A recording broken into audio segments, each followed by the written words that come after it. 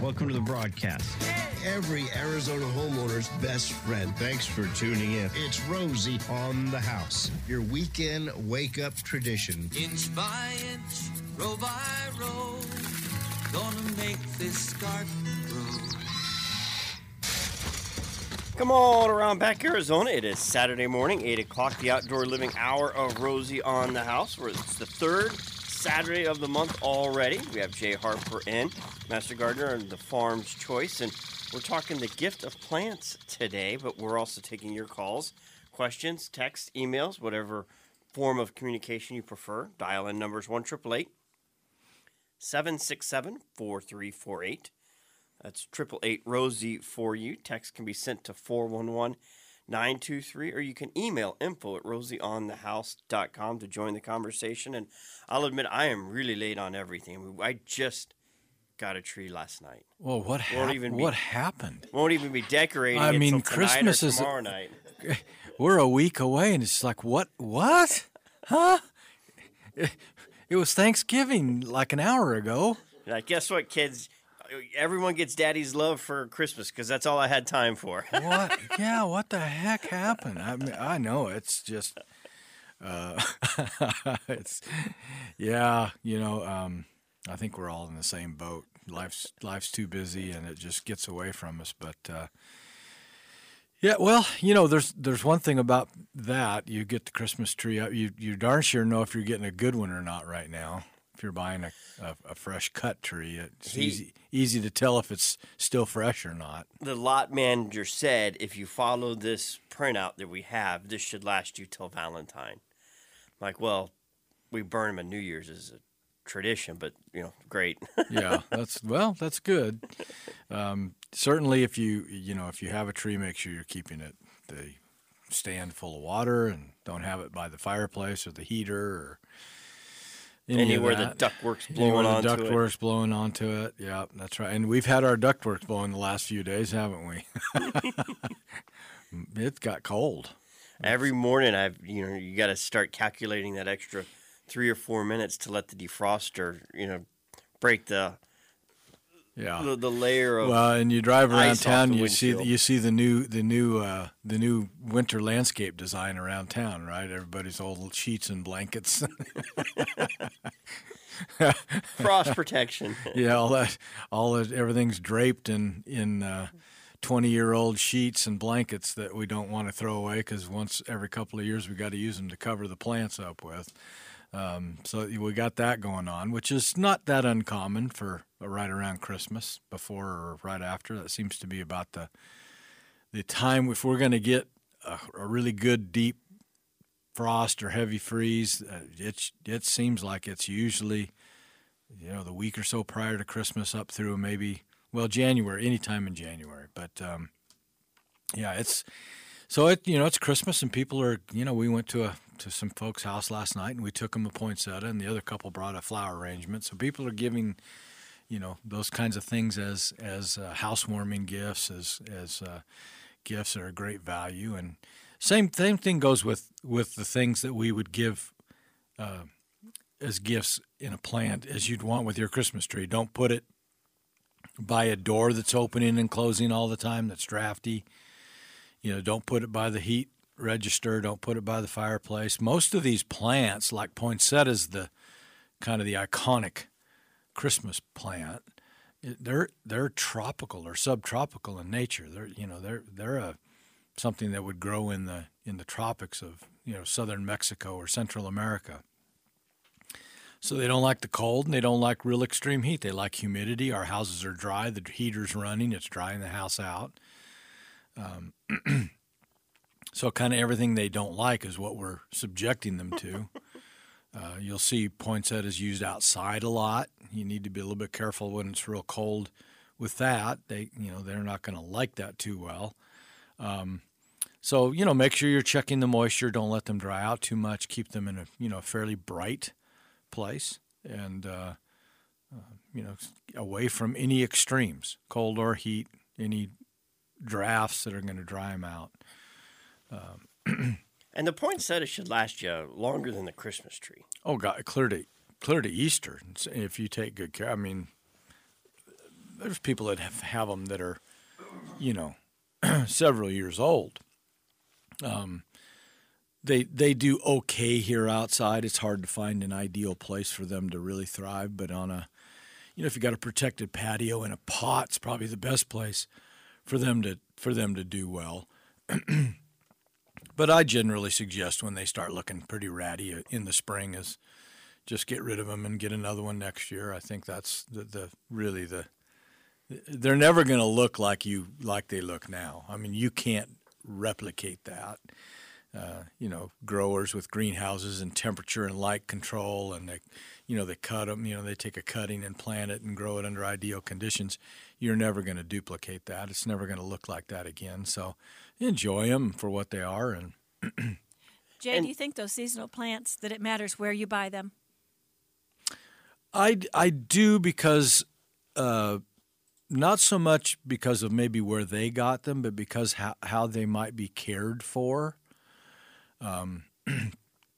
You see, again, we talk about poinsettias in particular, and you go to certain places and they've got them outside in the cold, out as you walk into the garden center, maybe in a display. And, if they're subjected to that kind of treatment before you take them home, there's a chance that they're not going to do as well once you get them home. Just like buying a fresh cut Christmas tree, the ones that are kept in the shade, under cover, in a stand, in water, are probably going to stay fresher longer than the ones that are, piled up outside or leaned up on a asphalt pavement parking lot. That isn't always the case, but just again, make sure they look good before you take them home, and make sure they're not bone dry, and that they've been taking good care of them. So I think it's more of how and that can vary. Even with this in the same organization, you get somebody that's attentive and cares about their merchandise and taking care of it. We used to have a saying in the nursery business: if you take care of your customers, they'll come back, and if you take care of your inventory, it won't. Nice. So, there's a lot too when you're selling perishable merchandise to how it's cared for before you get it home. Now, I've heard that poinsettias kind of have a poisonous characteristic to them. Is that something I could just throw in the compost at the point it's done? Will that won't affect anything I'm trying to grow in my garden if I compost it? No, poinsettias are in a group of plants that are euphorbias. They have a milky sap, and that sap is highly irritant. If you get it in your eyes or in sensitive parts of your body, it can light you up. If you ingested it, it would probably make you sick. But the old wives' tale, for lack of a better word, they'd probably get in trouble for saying that now, don't we, wives' tale? About it being poisonous and everything. Well, there's a lot of things that are poisonous that we have. Tomato plants are poisonous. Parts of lantana are poisonous. The list of things that are quote unquote poisonous out there is pretty long. Oleanders, there's all kinds of things. Poinsettias are not very high on that list. It would take tons of it to make you sick. But the thing you want to be careful of, and you don't want to create that sap anyway, because that means you're breaking a stem or a leaf off anyway. But you could dry it out and compost it. Yeah, and it'd be absolutely. just fine. Yeah, no, I don't have any issue. I don't think there'd be any issue with that once that sap's dried up and you've composted and it's broken down. I'm not going to swear to this statement as true, but I was told by a guy that has been doing compost a long time that basically the only thing you can't remediate through composting is arsenic. That basically you get rid of everything else by if it's well composted. So I don't think that's an issue at all. And what about Christmas cactus? Those are a lot of fun. You don't really see. I haven't seen as much of them as I used to. I don't know if it's just a trend that's I don't phased in and out, know. But they do very well here. They're a very hardy indoor plant. They can last. I think I've told this story before. We had a customer that had one that was on its third or fourth generation. been handed down that many times. I don't know. It was over 100 years old. That's a well cared for plant. Yeah. So yeah, they're neat, and again, they're kind of subtropical, so they like bright light, and they do cycle with blooming, and you've got to kind of force them to bloom at this time of year if you have one that's more than a year old. Otherwise, they're probably going to want to bloom more in the springtime. But I think they're kind of a treasure, and you can buy them in smaller pots if you're looking for something that's a little less expensive than a $15 or $20 poinsettia. You can buy a little 4-inch pot of Christmas cactus for probably $5 or $6, and they're not near as finicky as a poinsettia. So if you got somebody that maybe isn't quite so good with plants, the succulent Christmas cactus. Cactus. The other thing I've seen too are kind of cool. They're taking now rosemary and lavender plants and kind of shearing them up to make them look like little Christmas trees. And then somebody can have if they don't want to keep it shaped like a Christmas tree, it's a neat little Christmas idea as a gift. And then they have an herb they can stick in the garden or leave in a pot and put in the kitchen window. So if you got somebody that likes to cook and you need to give a gift for that'd be a kind of a cool consideration. So lavender or rosemary. Yeah, I've seen them both done. Okay. Where they've just kind of sheared them in so they're cone shaped, look like a little Christmas tree. Sometimes they got a few little decorations on them, and that's kind of a neat thing to do. We don't have a lavender plant, but our rosemary was from a trimmed off branch of a rosemary plant in California that we just stuck in a mason jar till it rooted, stuck it in a whiskey barrel, and that thing is Yeah, well, they get big, and they're massive. They're a kind of a staple landscape shrub in the Phoenix area. So rosemary everywhere, and lavender does reasonably well in the ground here too. So yeah, both of those would be great for even somebody in an apartment or doesn't have a lot of room or space. A lot of people like to have herbs around that they can do some cooking with.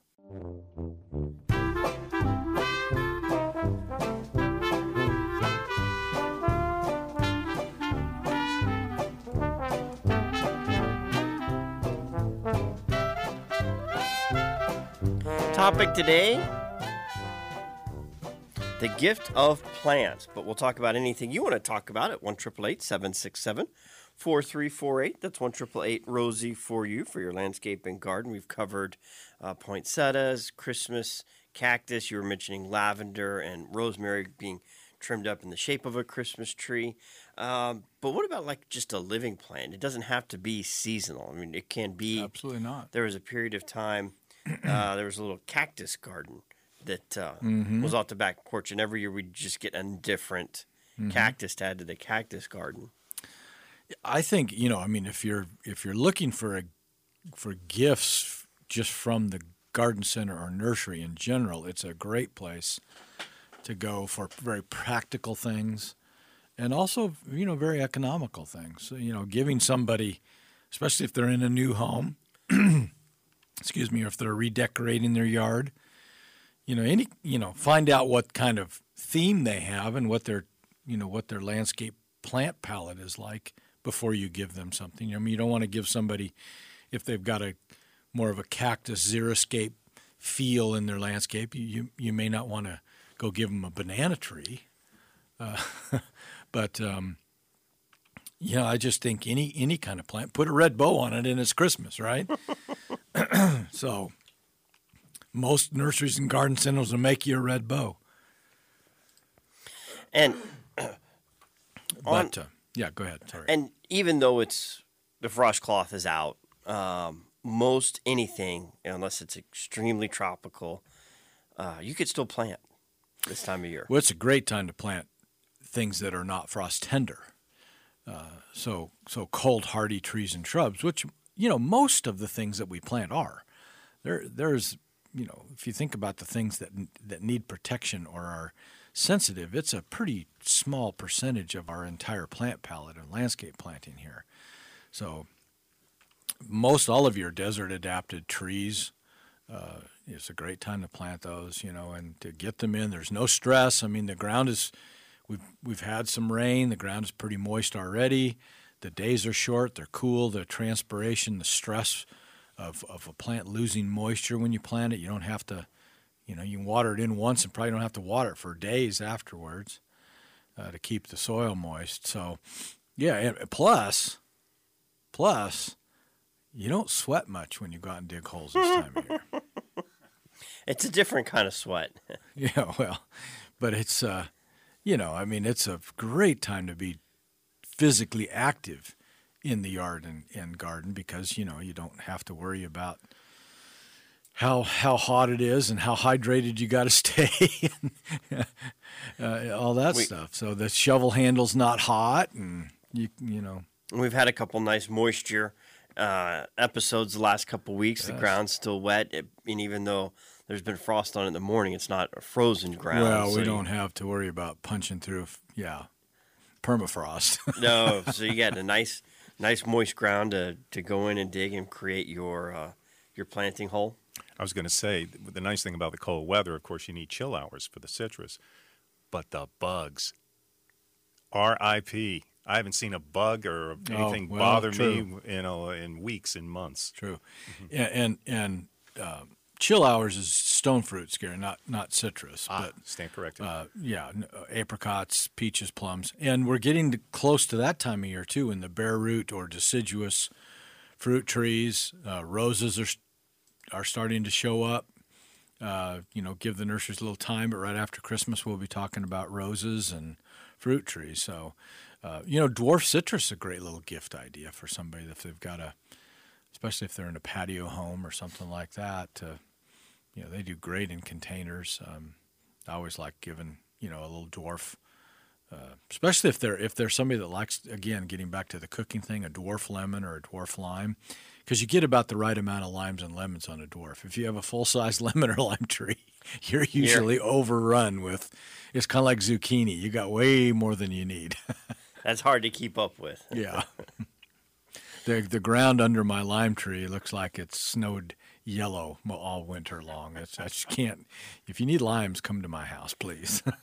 And a dwarf citrus could apply to virtually any type of citrus plant. It's just the rootstock Correct. that they're grafting the plant on that keeps it from becoming a full mature size. Yeah, I don't think there's any variety that they don't have in dwarf. And if they don't, it's just because there's not demand for it. But the major things, grapefruit, tangerine, oranges, lemons, limes, are all available in some type of dwarf tree. And when you were saying, a patio home, I mean, you could put that in a whiskey barrel pot.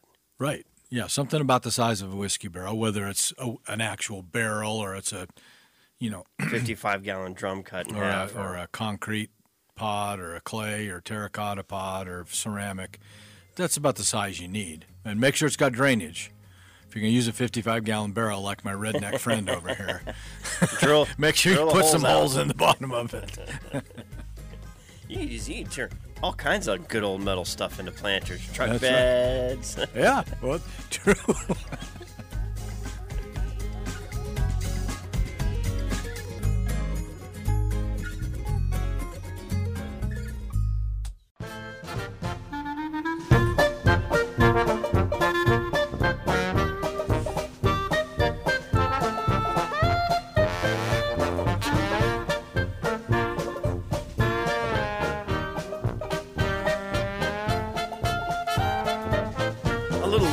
Broadcast, we're going to be talking about holiday traditions. The Harpers have had a fun one, tamale making. That has been a highlight here. We get to enjoy that once a year. Yeah, I got to bring yours by. But we do. You get together every year, and just did it a week ago. I think we're on our 4th generation of making tamales for Christmas. And anybody that thinks that tamales are expensive in the store just needs to make some. You'll know why they cost what they cost. Can you explain what the Harper family getting together making the holiday tamale. What does that look like? How many, what does the assembly line look like? Yeah. What music is in the background? And what are y'all nourishing yourself with as you do it? Tell us what that looks like. So Feliz Navidad on loop the whole time. Well, not on no, but we do have Christmas music playing, and we do it at my brother and sister-in-law's house because they've got a pretty good setup for it. And outside, cross your fingers. Almost every year the weather is nice enough we can do it outside. It's still comfortable. We've had some years. Well, we still do it outside, but it's just not maybe as comfortable under the patio. So we have two tables, like a 8-foot folding table set up. So you have two lines, one person on each side of the table. So technically we have four rows of assembly line going. You take you buy corn husks. We don't make our own masa. We buy the masa at Food City usually. And that's a main ingredient to tamales. Well, you have to. So you take a corn husk, and we soak them good so they're pliable, and then you take the masa and you smear masa, which is like cornmeal basically. Okay. Right? You cover the corn husk with that To keep it so that from person sticking to the meat. That person smears. So you got a smearer.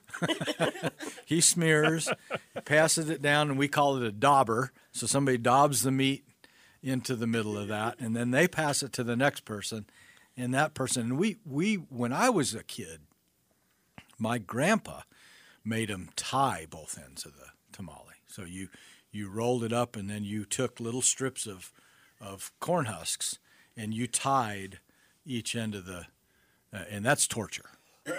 That's a nice look, though. That sounds like they're beautiful, aren't they? I mean, it really is. It's gorgeous. Like it's a little artwork. present, yeah. But it's like cruel and unusual punishment.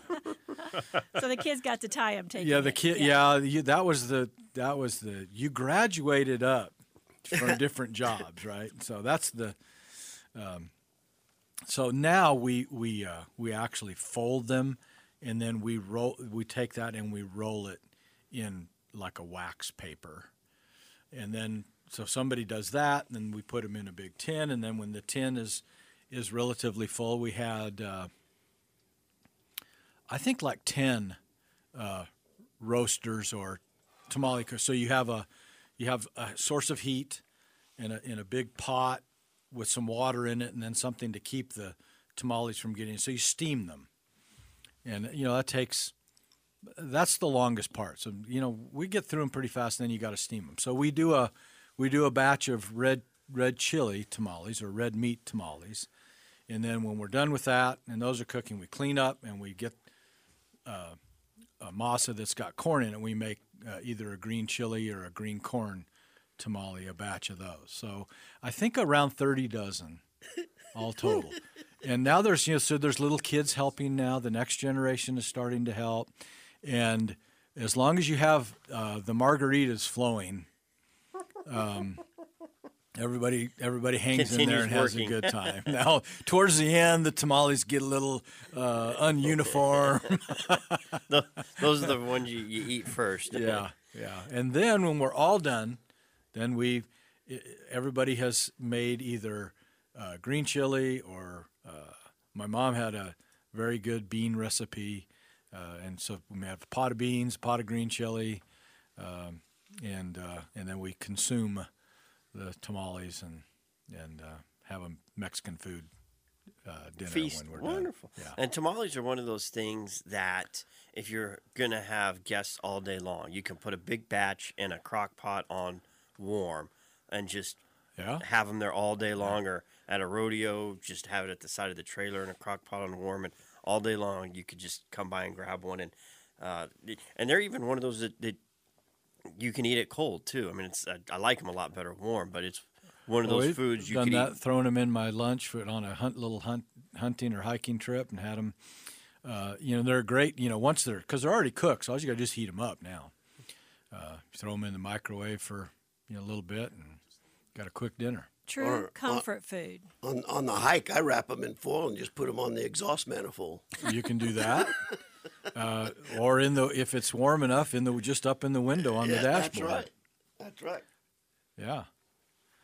So that's our day. That starts at about 10 o'clock in the morning, and I think we got done about just about dark. You ever do dessert tamales? We have not. No, we haven't. It's just because you got to kind of close it down, start another deal, but don't give anybody any ideas, Gary.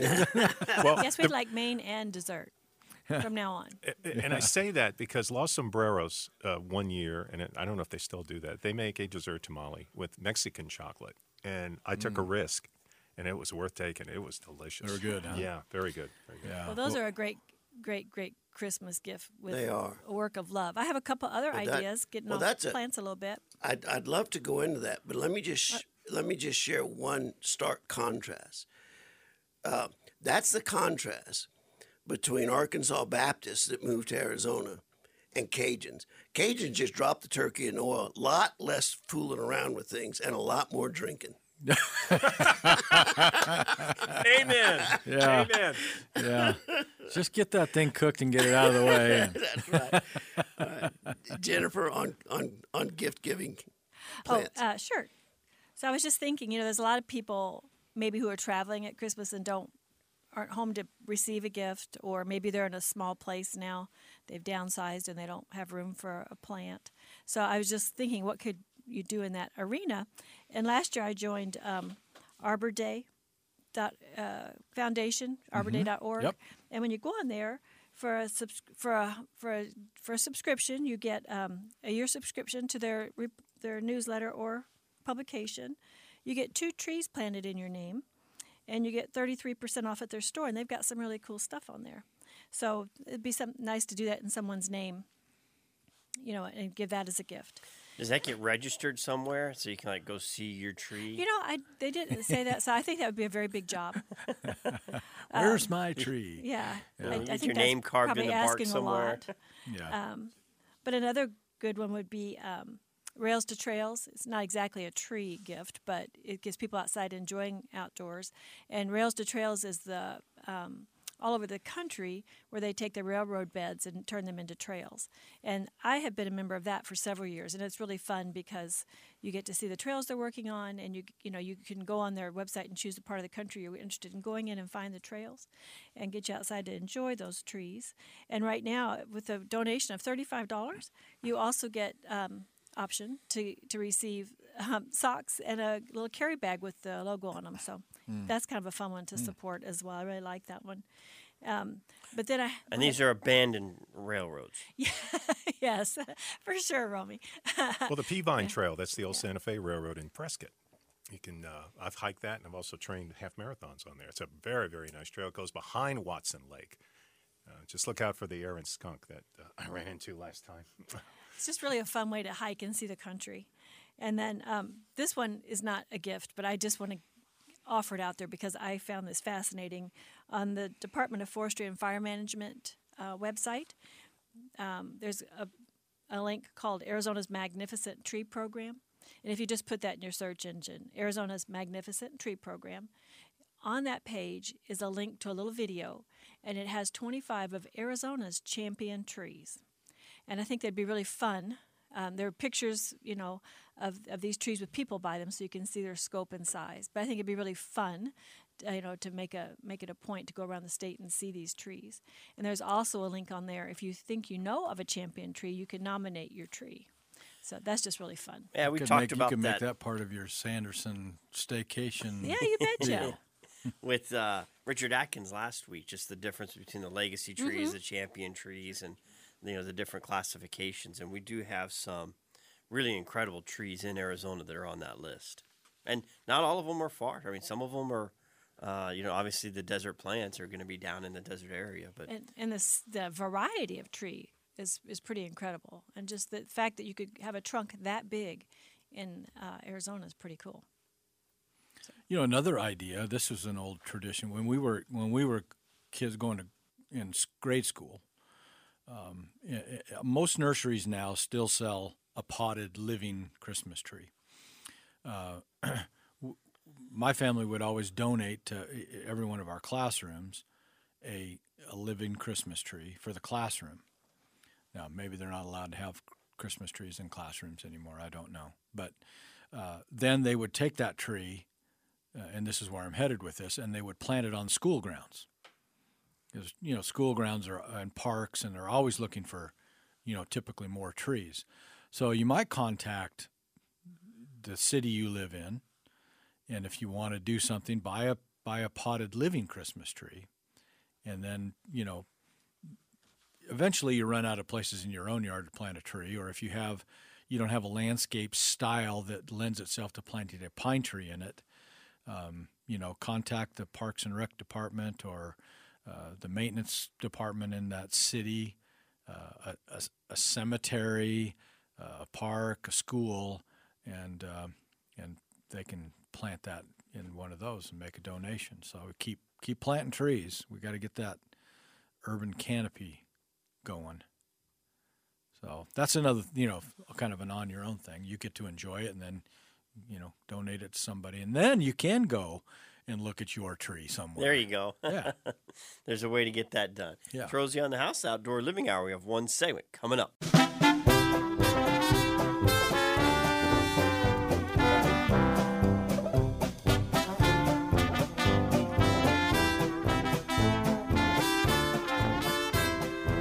Let's go to Aaron's house in Phoenix and see how we can help him on this Saturday morning.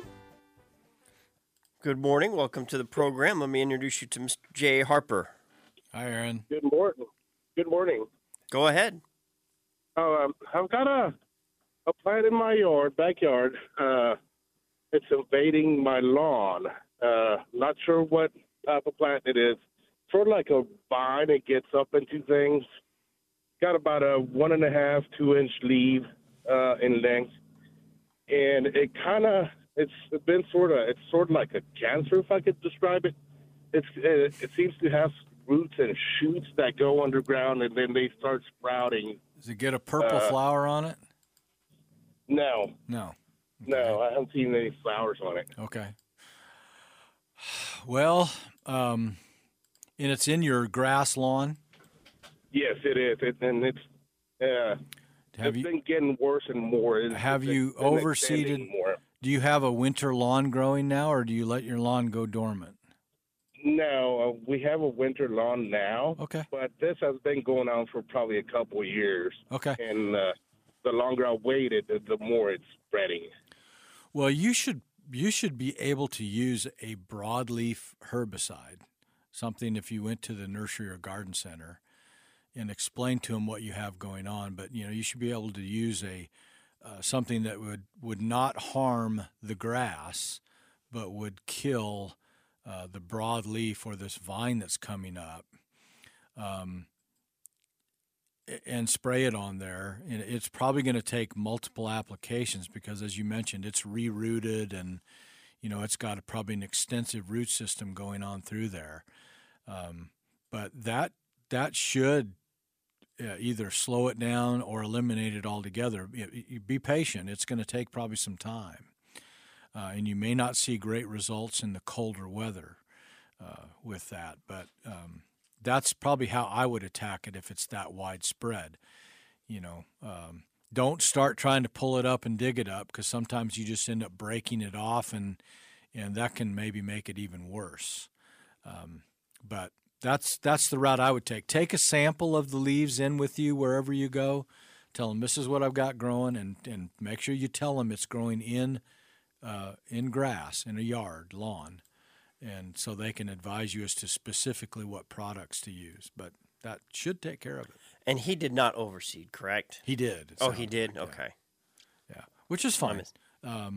You could be a little more aggressive and perhaps use something different if he had a dormant Bermuda lawn growing, but that's okay. We can handle it this way, I think. And for those that have a winter lawn that's planted in now, we've still got to make sure fertilize it. Absolutely. I don't think we've needed to water it the last 2 weeks, and probably at least another week. There are some winters where you've not had to water a winter lawn all winter. If you get every 2 weeks, you get in that cycle, and hopefully, knocking on wood, we're going to be there. that you can pretty much go with the whole winter without watering. You should have your water system turned off right now. Hopefully you've got it on the rain or off or bypass, whatever language your controller uses on that switch. Please have it off. And make sure you're fertilizing the winter lawns. Well, the proof usually is in the putting after we have a couple of good frosts like this. It can yellow out your winter lawn pretty good if it's not fertilized adequately. So you might want to get some on there in the next few days if you haven't. And mowing it, that's one we can let get a little longer than we let the Bermuda get. You can. I mean, it's just a matter of personal taste, how you like it to look. If you like it a little longer grass, it's a nice thing about what I call real grass. Ryegrasses, bluegrasses, these cool season grasses that are, more of a long blade than our Bermuda, which is a stoloniferous spreading kind of a grass it really prefers to be cut relatively short. If you like to see stripes and, in your lawn and let them get a little longer, that's perfectly good. Actually, that's a good way to not have to water as much. The longer you can let your lawn grow and it shades the soil beneath it, it doesn't need as much water either if you don't keep it cut quite so short. That is one thing I used to do when we had a winter lawn in the backyard is would cut different designs. One time I might cut it at an angle, horizontal this time, vertical next time, or just something different, random. It was just something fun. The kids liked it, and it was mow one way, one direction, one way. So you get the different variations looking where it's pushed over one direction or another. Even change your blade height. Yeah, you can do that. You can get pretty creative. And what's interesting? I talked about not getting our Christmas tree until yesterday.